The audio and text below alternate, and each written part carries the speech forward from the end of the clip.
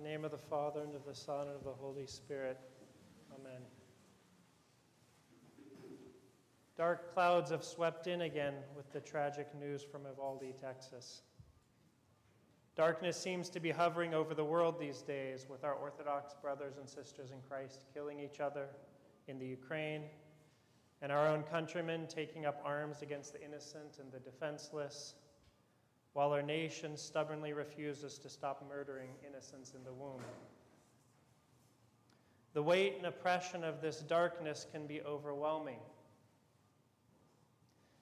The evangelist Matthew, quoting the prophet Isaiah, talked about a people who sat in darkness, who sat in the region and shadow of death. This is what it feels like, I know. But we as Christians must not sorrow as those who have no hope. These are the words of St. Paul to the Thessalonians. We read that epistle passage at every funeral service. To not sorrow as those who have no hope. St. Paul, later in the epistle to the Thessalonians, he said, "You are all sons of light and sons of day. We are not of the night nor of darkness." Though the darkness is overwhelming, it is nothing compared to the light. Literally nothing.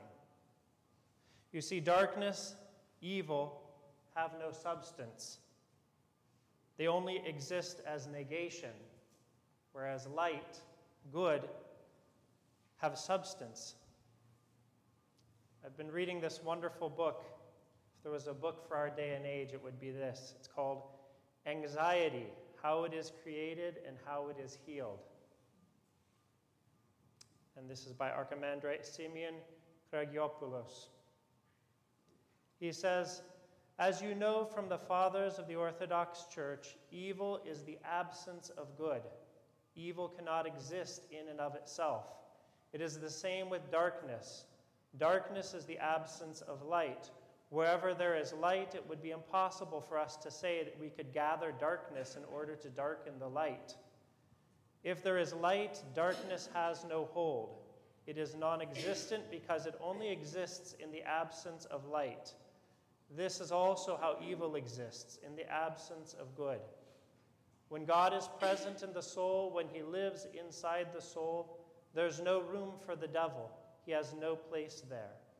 When the light of God is present in the soul, when God is present as light, there is no room for darkness. Even if we want to put darkness in the soul, it stands no chance, because spiritual darkness is the absence of the light of God.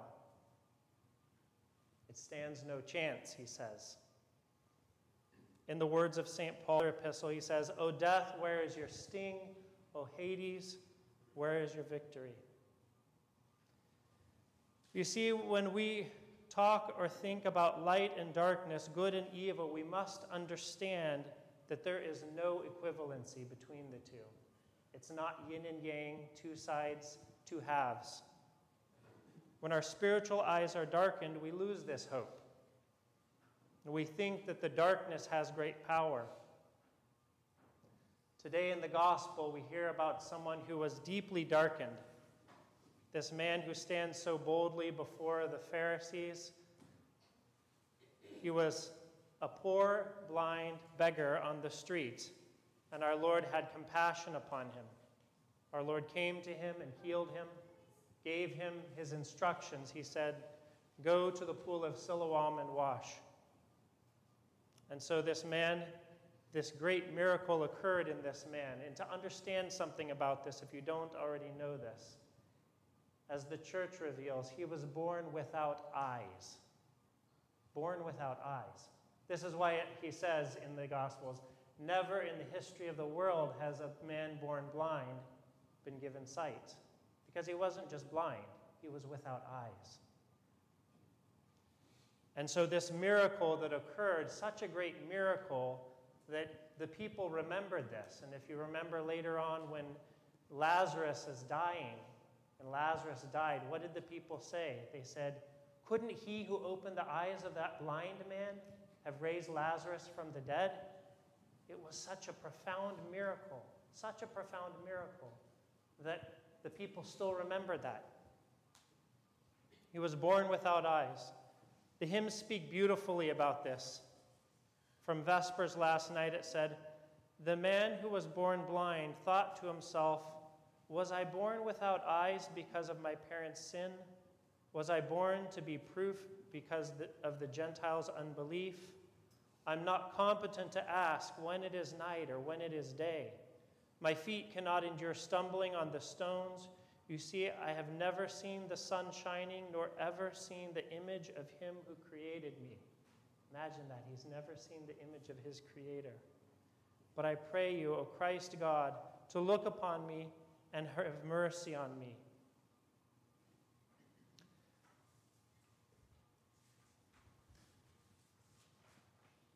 The story of the blind man is ultimately a story about us.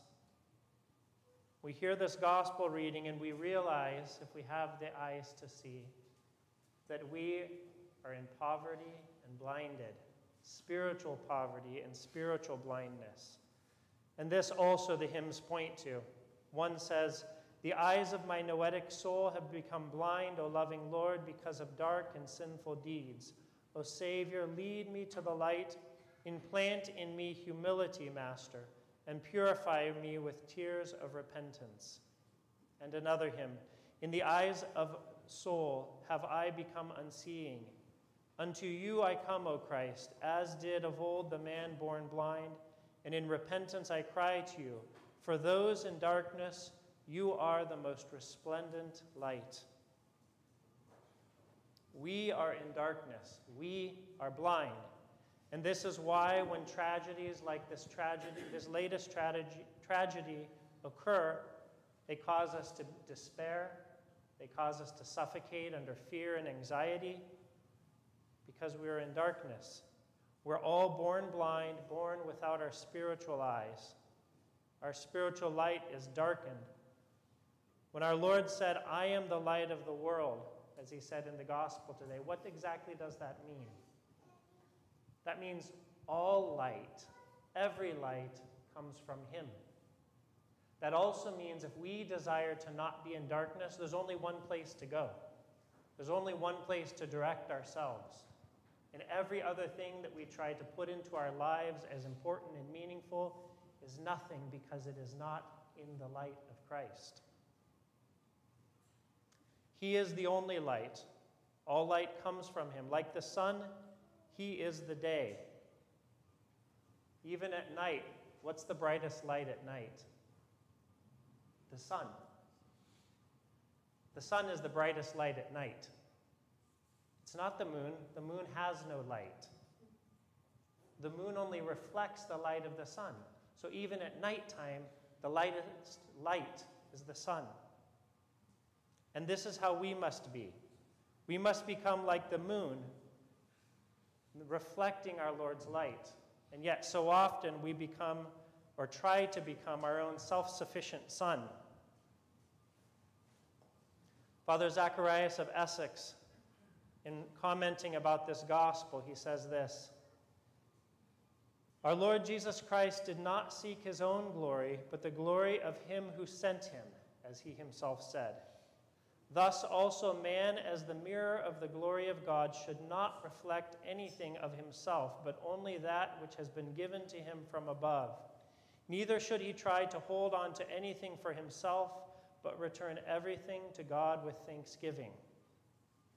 Think how we say glory to the Father and the Son and the Holy Spirit. It's like we leave here and go into our lives and say, "Glory to me, myself, and I." We make our own Trinity. The soul should not take as its light something from itself, that is, something created, meaning we shouldn't try to make our own light, but rather should reflect the light of God, which is uncreated. I think of an analogy of a candlelight versus sunlight. Is there any light that we can create that stands a chance against the sun's light? You think of the brightest spotlights. You could put them out in the daytime and suddenly they're nothing. Nothing at all. And so he concludes, he says, "We urgently need to acknowledge our poverty and blindness, our ignorance of the mystery of our beloved God. So how do we become mirrors of the glory of God, light in darkness, in this world that needs light so much? The church reveals the way for us. It's two concepts that are dimly understood within the world: humility and obedience. These two words are foreign to our world, so I need to explain them a little bit. Humility, as Father Zacharias just said in that quote, is acknowledging our own poverty. Like the blind beggar, he was a beggar on the street. We too must be, as our Lord said, poor in spirit. We must recognize that we are nothing, that we have nothing but what God has given us. It is not about us, it's not about what we have accomplished, because all of it comes from God. And as soon as we start deviating from that, imagining it coming from ourselves, or just kind of forgetting about God and doing our things, we already are moving into darkness. I brought a lot of books today. I'll make one other long quote here. There's too much to say on humility. We could read books and books about it, but this is St. Paisios, a very recent saint, in the book Passions and Virtues. The humble person has all the spiritual fragrances: simplicity, meekness, unconditional love, goodness, forbearance, sacrifice, obedience, since he has spiritual poverty. He also enjoys the fullness of spiritual wealth. He is also devout and silent. This is why he has kinship with the most blessed Virgin Mary, the Theotokos, who had great humility. Even though she carried God incarnate in her womb, she did not speak out at all until Christ himself spoke at the beginning of his public ministry when he was 30. At the greeting of the archangel, Mary said, "Behold, the handmaiden of the Lord, be it unto me according to your word." She did not say, "I will become the mother of the Son of God." She is a servant, and she is also the bride of God. She is both the virgin and the mother. She is a creature of God, and she is also the mother of the Creator. These are great mysteries, most paradoxical, which cannot be explained, but only experienced. And a little bit more from him. What God desires from us is to have a little humility in order to have kinship with him. In other words, to join the light, we must be like the light. And then all his gifts come abundantly, one after another, for in a way God owes much grace to the humble person, and so he gives it to him as a gift without being asked to do so. This is a spiritual law. Quote, "God resists the proud and gives grace to the humble." Is this not written in the gospel? This is how God has arranged it. To be humble means I have divine grace. A very humble person receives much grace from God, for the humble person absorbs divine grace like a sponge. Whoever bows humbly and receives the blows of others, dispels his own bumps and lumps, becomes as spiritually beautified as an angel, and thus is admitted through the narrow gate of paradise. The only way to heaven is through a spiritual descent, not a worldly ascent. This is humility, and just a little touch of the description of what humility is. But hopefully St. Paisios' words help us to understand how important humility is. And this leads to obedience, which is a word even more misunderstood in our society. What is obedience? Obedience is the harmony of two wills. You've never heard it described like that, have you? Obedience is the harmony of two wills. Think of Christ with his Father. Their wills are in harmony, such great harmony that St. Paul says he was obedient even unto death. He is the new Adam, the one who was obedient to the Heavenly Father. The old Adam and Eve were disobedient. Our Lord said, "This is my will, that you eat of everything in the garden except this one tree." And they chose to separate their will from him, to cause a division, a discord in their wills. The word obedience is ipakui, which has an aspect of hearing, of listening attentively. But it's important to understand, and this is where we often misunderstand obedience. Obedience always has freedom. Always, obedience is something that the person below willingly places on themselves. And this is where we get all kinds of wrong ideas about obedience, whether it's that we're rebelling from obedience or whether that we're trying to exert obedience on another person. It's because we don't understand that freedom is always there in true obedience, in godly obedience. The person chooses to place themselves in harmony with the other's will. Obedience is always about the state of the person who is putting themselves in obedience.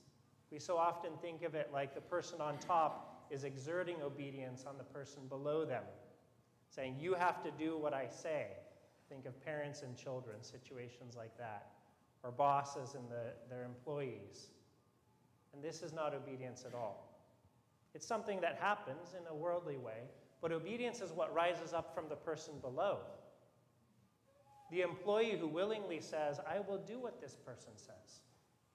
The child who says, yes, I will follow what my father or mother are saying. That's where the obedience is. It's not from the top down, but from the bottom up. And so there's always that freedom. The person can say, I'm not going to follow their will.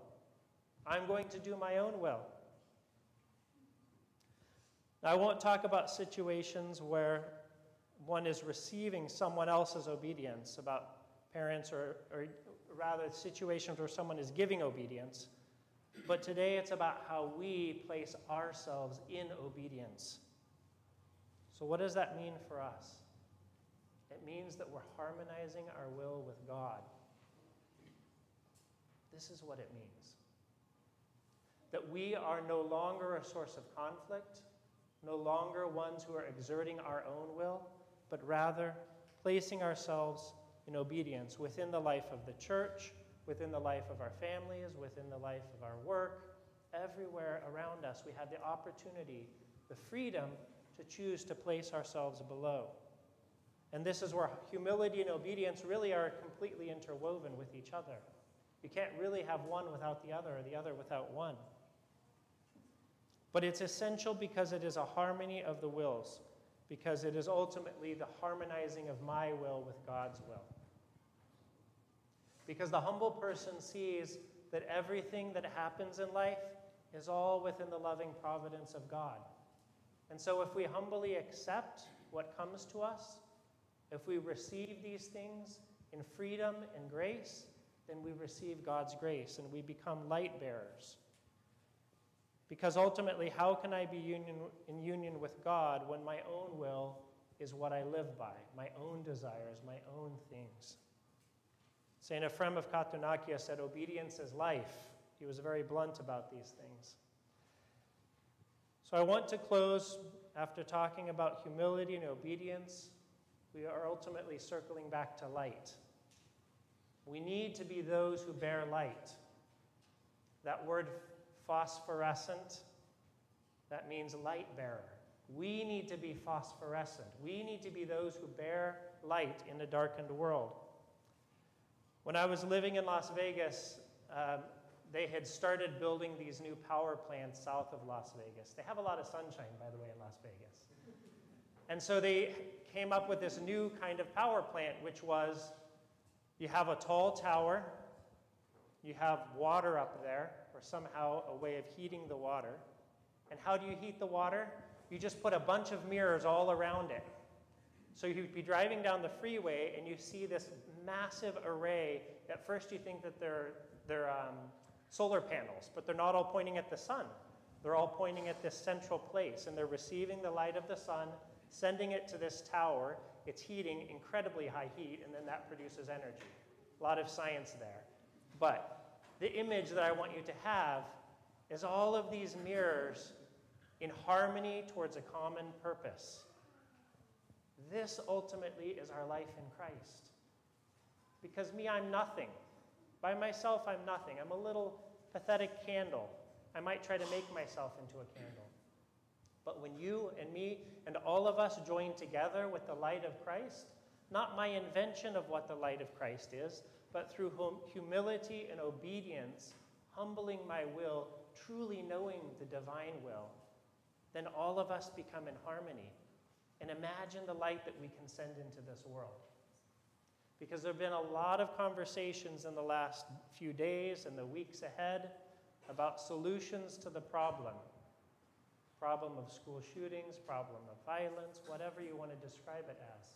And these are all solutions to a symptom. They're not solutions to the cause. We right here, hundreds of miles away from Texas, we right here can be shining the light of Christ in the whole world. This is our role, and this is how we overcome that darkness, because, my brothers and sisters, darkness has no being. Darkness has no hold. And in these times of darkness, don't forget that. Our only goal, our only aim is to become bearers of light. And I'll close with a hymn from the Orthodox this morning. O Christ our God, the noetic Son of righteousness, who by your immaculate touch illumined in both ways the man who was deprived of sight from his mother's womb, do also illuminate the eyes of our souls and make us sons of the day, so that with faith we may cry out to you, great and ineffable is your compassion for us, O Lord, who loves humanity. Glory to you. Amen.